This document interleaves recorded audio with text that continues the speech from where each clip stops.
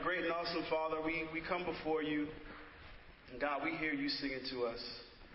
We heard your voice that woke us up this morning. We hear your voice as we made our way here today. Father, we hear you singing to us when the skies are clear and when the skies are gray and there's rain, there's thunder, there's lightning. God, we hear you singing to us in the midst of the storm. Father, no matter what we're going through, we can hear you singing. And we pray that those times where all the noise is trying to drown out your voice, Father, we pray that you'll sing loudly to us. We pray that you'll sing to our hearts and to our souls, and we pray that we can respond in kind. And God, I pray that as we get into your word today, Father, as we learn how to be true worshipers, I pray, Father, that you will help us to cling to the scriptures, to write them on the tablets of our hearts. And Father, we pray that we can have our spirit and our will in line with yours, and that you will help us going forward to be true worshipers. We love you. We thank you. We pray all this in your precious Son, Jesus Christ, our Lord and Savior. Amen. Amen. Yeah, I love that song. I don't know about you guys. I love the idea of God singing to me. You know, last Sunday, our brother Stephen Oguaya, you guys remember Stephen, right? Stephen kicked off our new series focused on the discipline of worship. This month we're focusing on the discipline of worship, which, by the way, as of July 7th, Stephen and his wife Hannah will be joining the Harlem staff. Amen.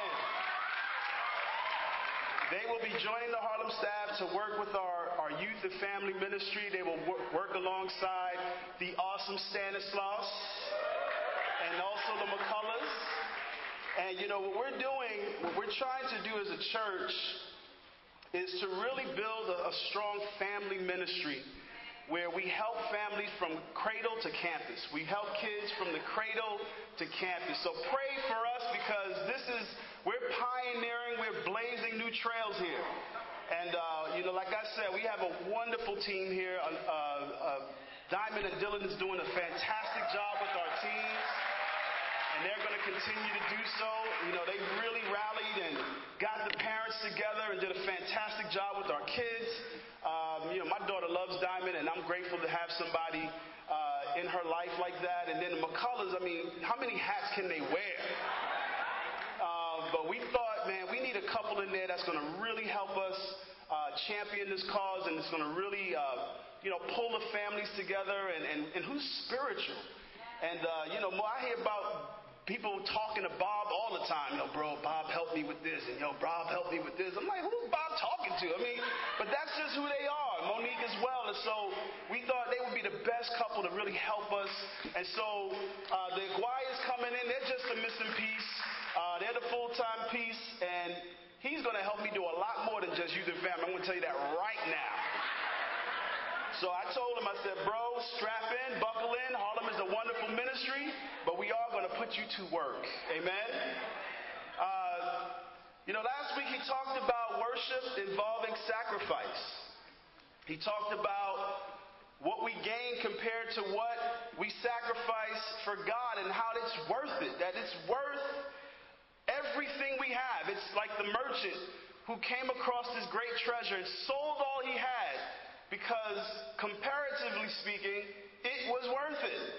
He talked about Romans 12 verse 1. He speaks about us being a living sacrifice, which means that, when you're a living sacrifice, that means that it's a daily thing. It's a part of your life. It's your lifestyle.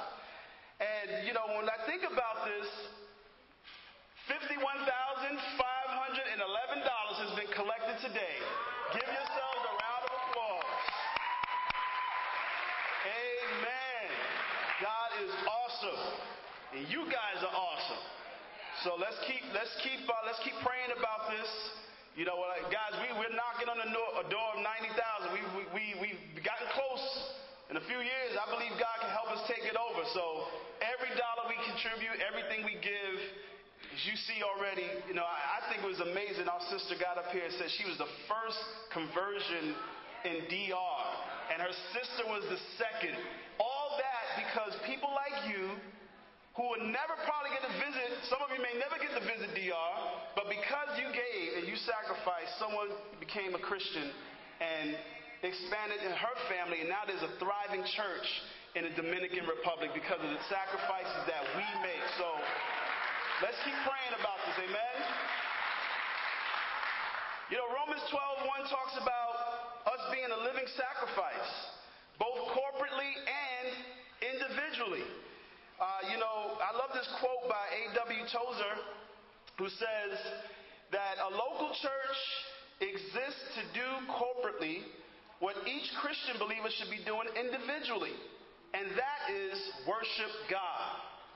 So worship is not only what we do when we come together on Sunday, but it's an individual thing.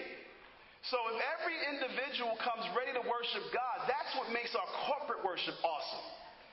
And if each individual doesn't come focused on God, then that affects the corporate worship as well.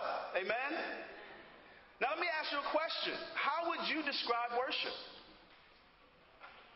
How would you describe worship?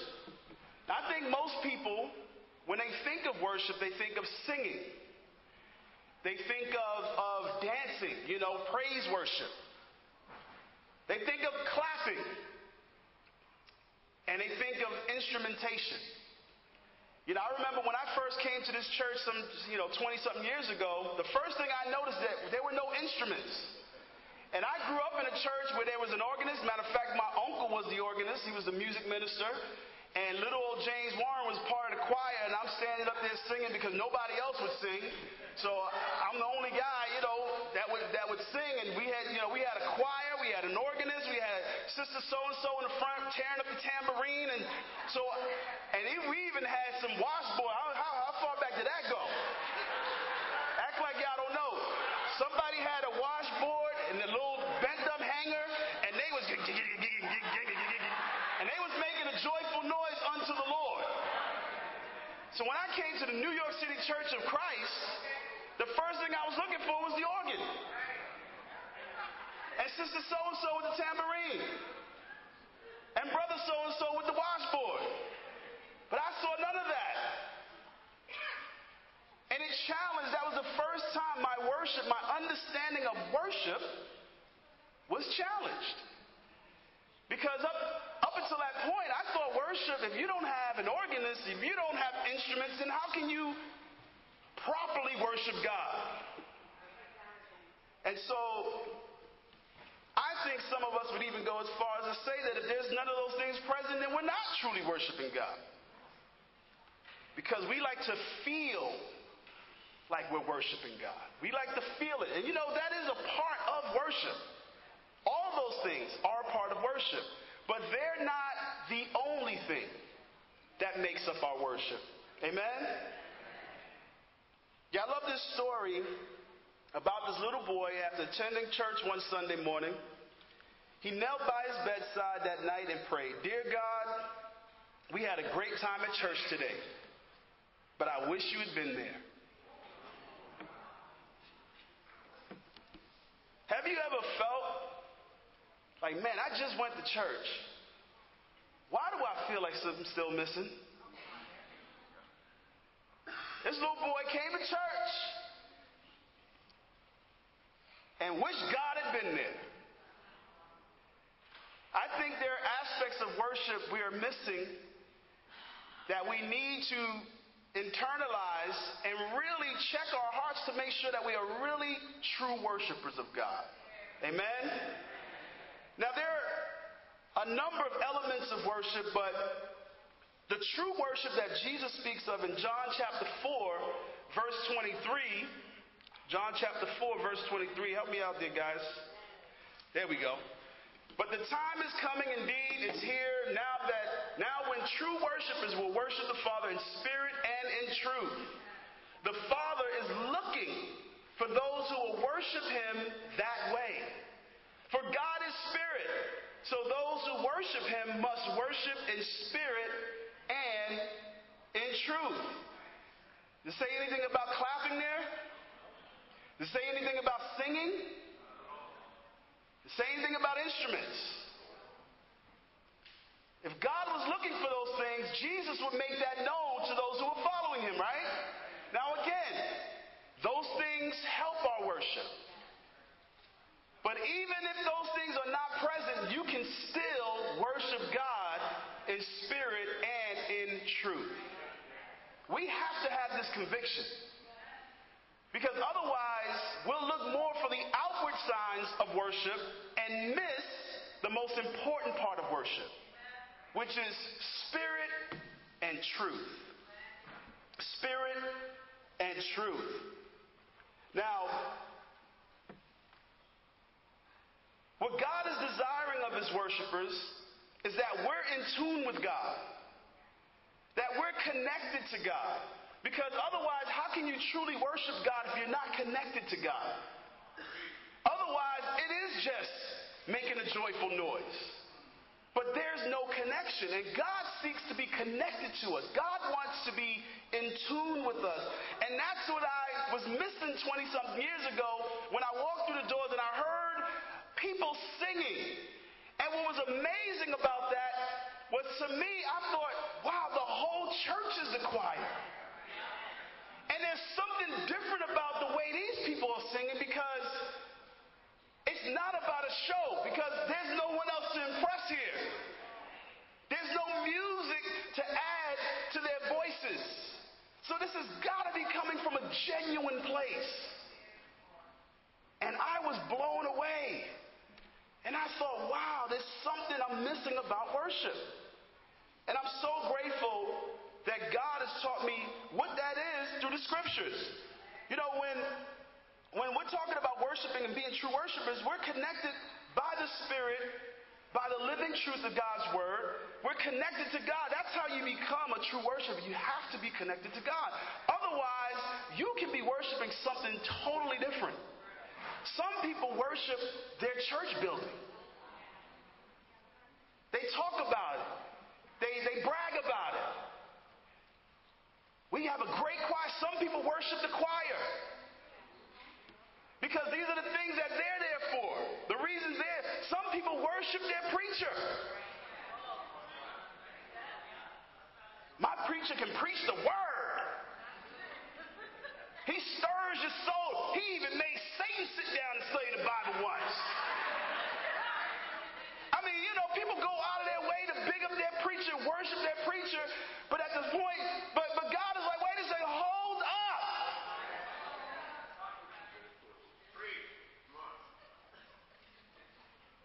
Where do I fit into all this? These are all temporary things. I'm the eternal God. You worship will outlast and outlive man. You know, the New Testament word for worship, guess what it means? It means to kiss the hand. It means to bow low and kiss the hand of. So, when you see examples like someone meets the Pope, they kiss his hand because they're worshiping him. That's their. So it's an attitude. It's a posture. It's a position you put yourself in because you're elevating someone to a position. In the Roman era, they would kneel before Caesar and kiss his hand because Caesar was compared to be godlike. You tell me who deserves their hand kissed more than God? When we worship, it's not just the singing. It's not just the clapping. It's not just the music. It's coming before God, humbling ourselves, taking God's hand, kissing his hand, and giving him the glory he deserves. That is what worship means. To worship God in truth, Jesus is saying, worship God in a true way. That means you're not living one way, and then when it comes time to worship God corporately, you're living another way.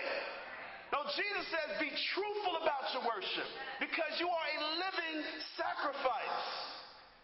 Not only with your presence, but with your heart.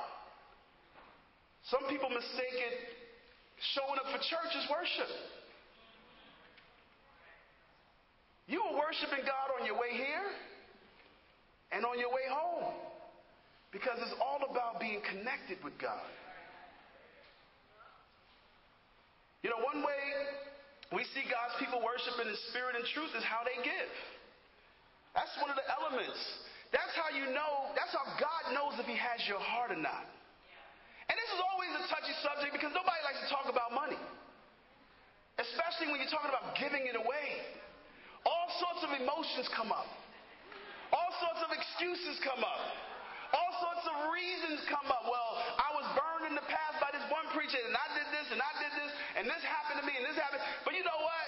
It doesn't stop you from spending your money any other way. But when it comes to God, some of our hearts withdraw because you're not truly worshiping God with your giving. See, when you worship God with your giving, you trust that God is going to take care of that. And He's going to take care of you. You know, the church in the New Testament, they gave because first they were giving to God. They were connected with God. They were in step and in tune with God's plan and God's will. So they understood why they were giving to God, why God asked. You know, way back in the Old Testament, God commanded the Israelites to give a tithe. That was a part of their worship. It was a part of their lifestyle. It was a part of their traditions. It was a part of their rituals. They gave offerings. So when we enter into the New Testament and you bring in us Gentiles, God switched it up. Because some people were able to give a tenth and it not even bother them. They were able to give a tenth of what they had because they were so wealthy, they didn't miss that. That was pocket change. And so God saw that man's heart was drifting away from Him. And so God changed it and said, no, now I need your heart to be attached to this.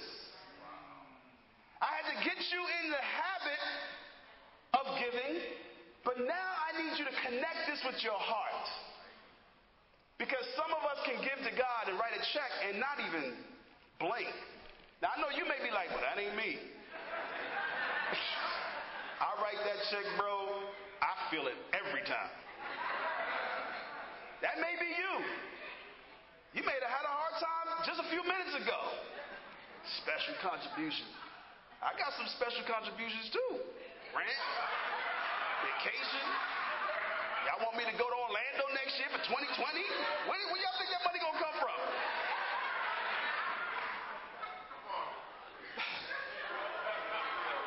Money don't go on trees, bro. Can we go to the next slide, please? You know, the church, they were noted for their love for one another. What did Jesus say the world would identify, how the world will identify His true worshipers? By their love for one another. You know, when I give my contribution, I got to make sure I prepare my heart and mind for why I'm giving it. This is not only me worshiping God, it's also me showing love for my brothers and sisters, for those who are going to be on the receiving end of my giving. You know, all of us at some point in our life has been in a place of need. It may not have been financially, but we all need encouragement. You know, we all need something from someone. That's just how we're designed. And you can't tell me that you don't feel joy when someone gives something that you need to you. When you receive that, you're grateful. You're grateful. So the church, the culture in the church, it was a giving church. It was a giving church. You know, the church was noted for its love for one another. They exemplified this in Jerusalem. You look at Acts chapter 2, 44 verses 45. You know, the church, they were giving to each other as it needed. They were so grateful for their salvation. Anyone that had a need, it wasn't a problem. They fixed it within the community. You know, it says such love went beyond those in the local congregation. They didn't just take care of those in Jerusalem. They also took care as the gospel spread and needs arose in another church. Then they would give to those churches. It got to the point where Jerusalem itself needed help. And they special collection for the church in Jerusalem. But it started with the church in Jerusalem. And so you never know when you're going to be in need. And when you're going to be in a position where you need to be given to. A weekly collection was instituted in the first century church. It was there to provide for the needs of the saints. You know, sometimes you had wealthy saints and then you had saints who were poor. But they gave to make sure that each other was taken care of. That was God's plan, was to take care, because the government was not doing that. The Roman government did not care if Christians were suffering. So God's plan was, well, let's take care of each other. The principles that were taught to determine how much you should give. God didn't want anyone giving beyond their means. He set limits on that. He said, look, give within your means. Don't go broke trying to help somebody else. But give something, because it is still part of our worship. And in 1 Corinthians 16, as we prosper, we're supposed to give more to God, because that's us showing God that we're thankful for you giving more to me. It's not just so that we can fatten up our bank account, but God is like, if I'm giving you more, it's for a reason. It's because I know you'll do the right thing with it. Now, not everyone does. Next slide, please. Whatever was given with a willing mind. They were willing to give. They gave according to what one had. They gave as they decided in their heart to give. God expected them to make a decision of what they want to give and then follow through on that. So it wasn't just a faith offering per se. It was like, you need to think about what you're going to give and what you can afford to give consistently. And so there was thought given to this. Whatever one gave, they gave cheerfully, not reluctantly or under compulsion. They didn't have Paul and the other apostles standing over them with a cane in their hand like, bro, you can put more on that plate. That's not how it worked. They put the need out to the church. They trusted that they were connected to God, that they would appreciate all that God has done for them, and then the church responded. And that's exactly what they did. They kept in mind the principle of sowing and reaping. You get back what you put in. Doesn't that make sense? You put in a little, you get a little. You put in a lot, you get back a lot. I think sometimes we hesitate to talk about God rewarding our giving because we're afraid of sounding like the prosperity gospel. Look, God gives to those who give, and He gives to those who can't give. Because God is not a type of God who's like, just give me all that you have and do this, and He's not going to reward you. Jesus said there's going to be treasures in heaven. You give up these treasures on earth, which moth and rust can destroy. I was looking at my car the other day. I'm driving my car, and I'm thinking, man, it's a pain to own a car. I know there are times where I'm grateful, but I'm like, this thing is guzzling gas. I'm starting to see rust, birds poop birds just don't respect your vehicle at all. People drive crazy, knocking off your mirror. Don't put a note on your mirror to say, hey, I'm sorry, I knocked your mirror, here's $20. Well, I need something. People back up, and the crazy thing, you go shopping, people get out their car, they take the shopping cart and put it right by your car. I'm like, it's stressful owning a car. So I totally understand what Jesus said. Don't get so connected to these things. Don't get so connected. Because they're not going to last. How excited were you to get your first flat screen TV?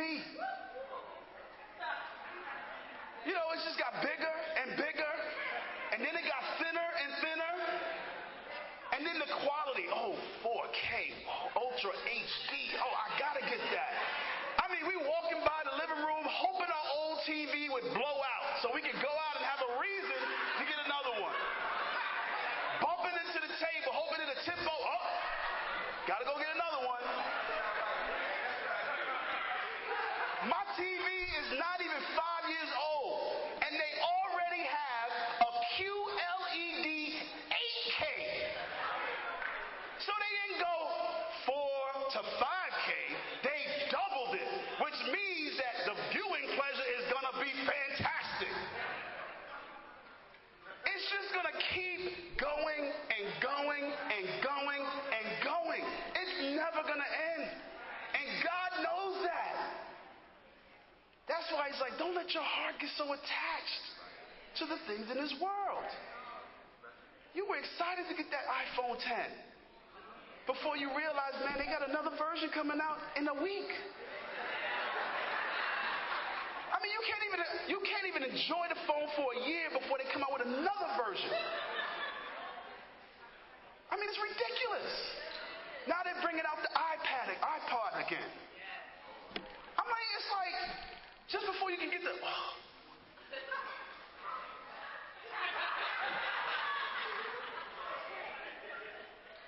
You know, the funds that were collected they used to help needy Christians, including those who devoted their lives to spreading the gospel.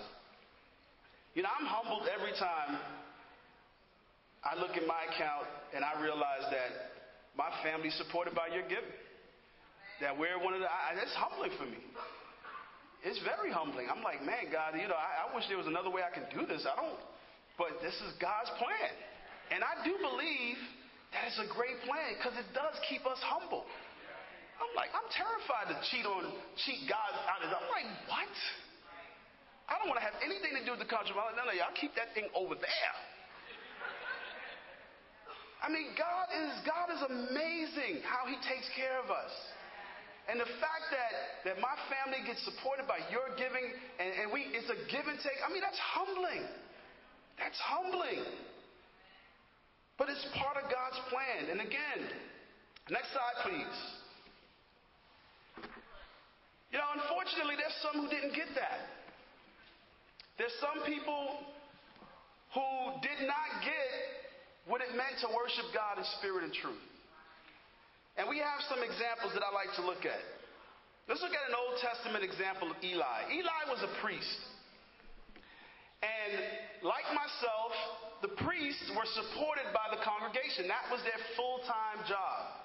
They were devoted. That's how God designed it, that the priest would take part of the offering. When the people gave an offering, part of that would go to the priest and his family. They were not to hold any other side jobs and all that stuff. That's how God kept things in check.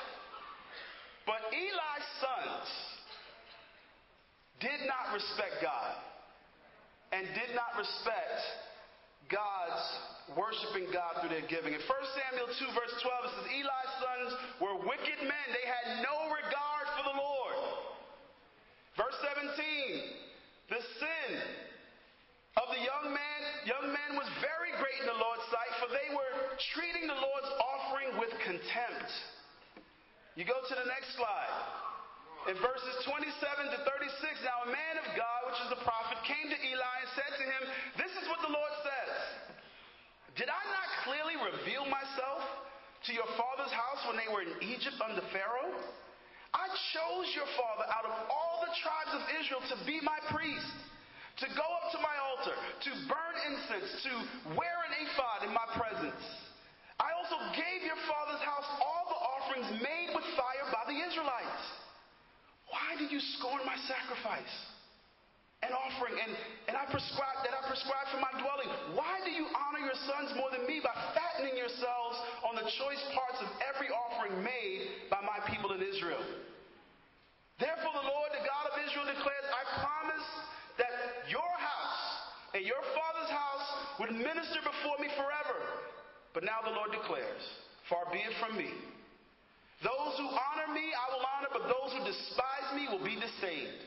The time is coming when I will cut short your strength and the strength of your father's house, so that there will not be an old man in your family line, and you will see distress in my dwelling.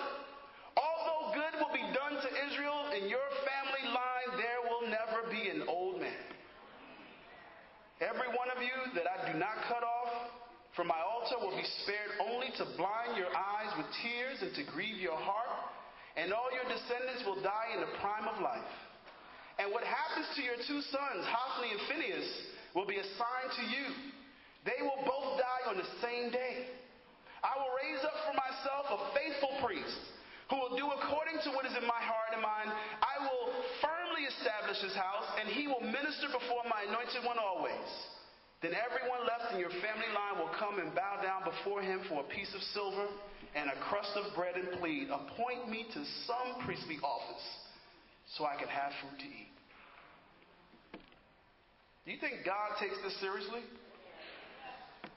It didn't go well for Eli's sons because they did not worship God in truth. They disrespected God by misusing the people's offering. That was their only purpose, was to be a mediator for between God and man. And these guys disrespected. You go and read the story. They disrespected God's offering. And God takes this stuff seriously. Yeah, I know sometimes we worry, I want to make sure things are being handled. Let me tell you right now, if things are not being handled, God will deal with whoever's mishandling his money. You don't have to worry about that. God will protect our giving. He won't tolerate misuse. Let's look at a New Testament example over in Acts chapter 4. Happened in the New Testament. You guys know the story of Ananias and Sapphira, right? Acts 4:32. All the believers were one in heart and mind. No one claimed that any of his possessions was his own. Now that doesn't mean you can just show up at my house and watch my TV. That just means but they shared everything they had. With great power, the apostles continued to testify to the resurrection of the Lord Jesus, and much grace was upon them all. There were no needy persons among them. That's awesome, right?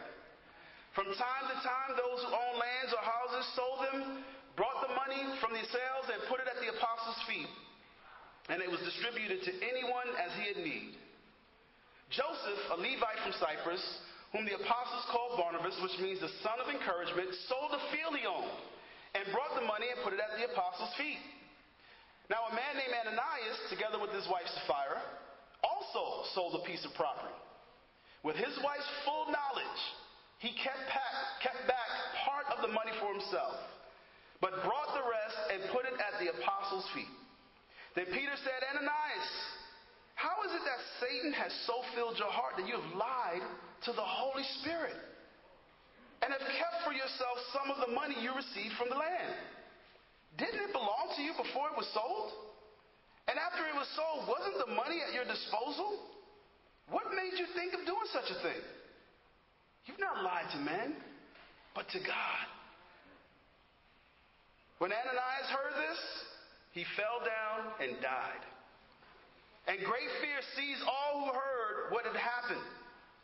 Then the young men came forward, wrapped up his body, and carried him out and buried him. About 3 hours later, his wife came in, not knowing what had happened.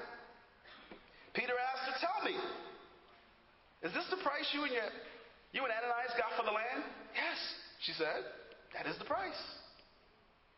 Peter said to her, how could you agree to test the Spirit of the Lord?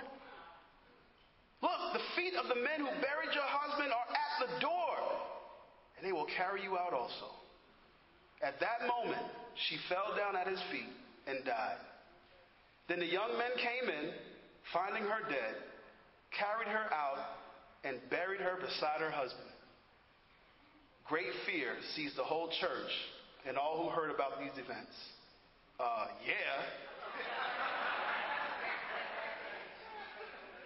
You know, the church is in its infancy, the young church, and God had to make a very clear statement. You are to worship me in spirit and in truth. Ananias and Sapphira were deceitful in their giving. I'm looking at this story and I'm just imagining, okay, Barnabas went and he sold his property and maybe they were like, you know what? He got a little encouragement for that. Maybe why don't we do that? But we're not going to give all that money. You know, we'll sell and then we'll give some of it. We're not going to give all our money. It was theirs to give. Just like the money you have is yours to give. And when you decide before God to give, that's between you and God. It's between you and God. And that's the point that God is making here. It's that it's about us. It's about you and it's about me. what you give has nothing to do with everybody else. It's between us. It's between us. You know, this married couple insisted on worshiping in dishonesty. They vowed to give an amount to God, but instead they kept it for themselves. They pretended to give all the money they vowed just to look good. Now, this is hypocrisy at its finest. And it was their deceit that killed them. Now, I like this quote by George MacDonald. It says, "Half of the misery in the world comes from trying to look instead of trying to be what one is not." You know, when we try to act like something we're not, we're miserable. You're not happy. You're not happy. So don't try to act like you're truly worshiping. Be it. Become a worshiper. Become a true worshiper of God. It doesn't take a whole lot. God understands your situation. God knows where you're at. God allowed you to be in that position. Who knows what blessing is right around the corner for you? Sometimes I believe God tests us when we have nothing to see just what we would do before He would give us that blessing. Because He knows some of us, He gives us a big blessing, or He gives us that raise we've been wanting, He might not see us again. And so God wants to know, will you give honestly? Because this is between us. This is between us. Now let's look at some scriptures of true worshipers. Can we get some positive examples here? There's some people who got it. David is one of those guys who got it. 1 Chronicles 29, verse 9. Just before, David had this dream, this vision of building a great temple before God. He wanted to build something with God's presence, where the Ark of the Covenant could reside. And God, this was supposed to be when people come and they knew that God was in this place. And so he had this great vision. And this is what David did. The people rejoiced at the willing response of their leaders. For they had given freely and wholeheartedly to who? To David? No, it says to the Lord. David, the king, also rejoiced greatly. David praised the Lord in the presence of the whole assembly, saying, "Praise be to you, O Lord, God our Father Israel. From everlasting to everlasting, yours, O Lord, is the greatness and the power and the glory and the majesty and the splendor, for everything in heaven and on earth is yours. Yours, O Lord, is the kingdom. You are exalted as head over all." David was in touch. He knew who was in charge. It wasn't his kingdom. It was God's kingdom. And he lifted God up to God's rightful place as the king, as the rightful king. And verse 12, wealth and honor comes from you. Not from my hard work, not from my education, not from my talent, but from God. If God wants you to be blessed, you'll be blessed. Simple as that. Everything we have comes from God. Verse 14, but who am I? And who are my people that we should be able to give as generously as this? Everything comes from you. And we have given you only what comes from your hand. Do you see your possessions that way? This is God's. My time is God's. My health is God's. My talents are God's. My education belongs to God. It's come from the hand of God. My money comes from God. Look down at verse 17. I know, my God, that you test the heart and are pleased with integrity. All these things I've given willingly and with honest intent. David was not like Eli and his sons. David had a heart of integrity. He was honest. He wanted to make sure that God was in his rightful position. He was humble before God. And this is what true worship looks like. Lifting God up, giving God what belongs to Him. Special contribution, guys, it's a very practical way for us to make a difference. It's a very practical way. The people were rejoicing as they gave to help build God's temple. You know, when we give, we're building up God's kingdom. And we should give joyfully because everyone there wanted to make a difference. Everyone wanted to contribute to God's dream. And David led the way in this. He set the example. So my question to us is, how about you? Do you want to make a difference? Do you want to make a difference with your life? At the end of the day, do you want to stand back and look at your God's kingdom and say, man, I helped build that. I helped build that. I helped contribute to that. You know, when I think about our sister and who was baptized the first converts in DR and her sister the second convert in DR, I'm like, man, we helped make that happen. And that's all right to rejoice because you took part. You made a difference. And that church there has grown and existed because of our sacrifice. The church in Haiti depends on those of us who want to make a difference. The churches in West Africa, French-speaking West Africa, they're counting on us to make a difference. Right here locally, right here in Harlem, people are counting on us wanting and willing to make a difference, willing to sacrifice, and help more true worshipers come to God. Our last example we'll get from 2 Corinthians 8. 2 Corinthians 8. You know, the Macedonian church, which I like to call the Harlem church.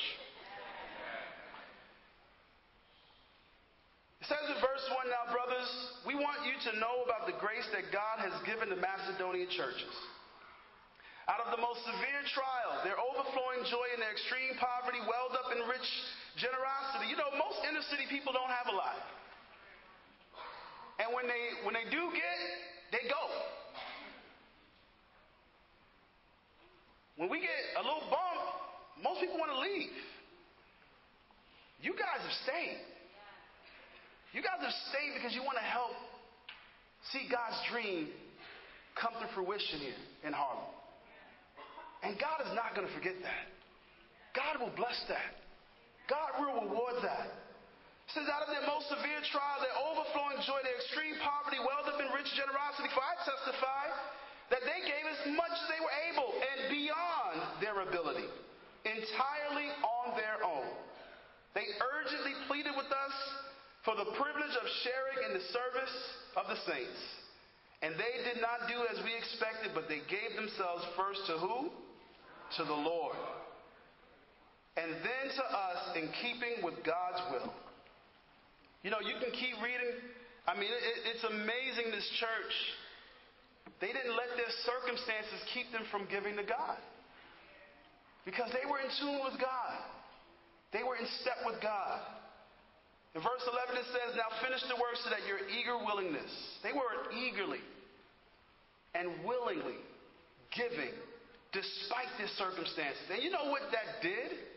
Paul used them as a model to the church in Corinth. You know, that's my vision for the Harlem church, is that we'll be a model to the rest of the church. That one little inner city ministry can model what it means to give despite our circumstances, despite our extreme situations. That we can still be eager and willing to give to God's dream. You know, it's almost like watching someone sing a song with all their heart and soul. You can't help but be stirred. You can't help but to be inspired. And it makes you want to get up and just wave your hand and sing along, although you're breaking up all the notes. But you get up anyway because they're stirring you. That's what this church was doing. It was stirring the rest of the churches to give. It was taking away the excuses. Paul said they were eager to give even in their extreme poverty.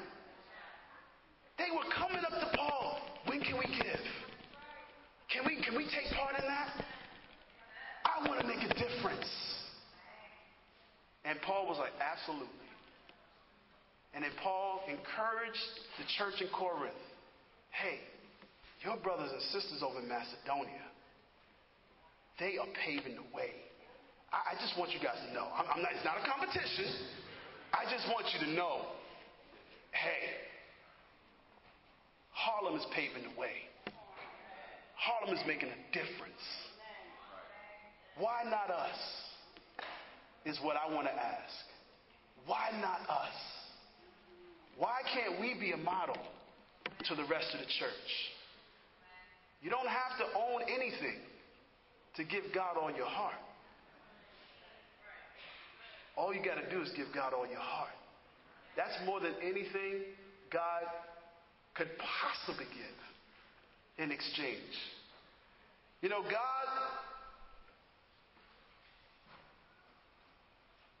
people worshiped in truth.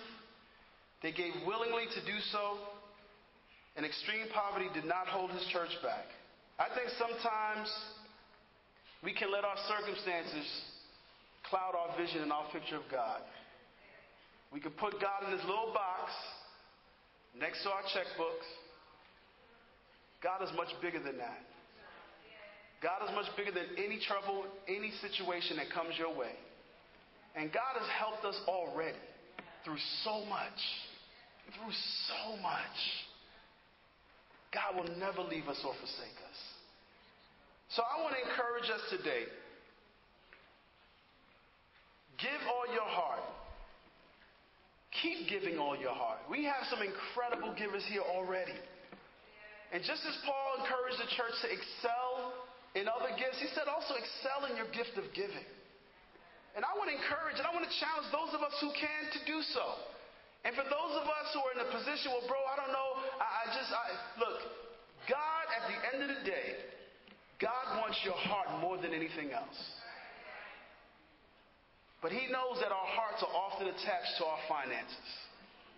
So your finances just come along for the ride. But ultimately, that's what God wants. He wants to know that you're going to worship him in spirit and in truth, no matter what comes your way. God is worthy of our best, humble and great eagerness and willingness. So let's worship God in spirit and truth. Let's make sure that when we give to God, whether it's our time, whether it's our finances, whatever we do, that we're giving God our absolute best because he deserves nothing less. In God's name be the glory.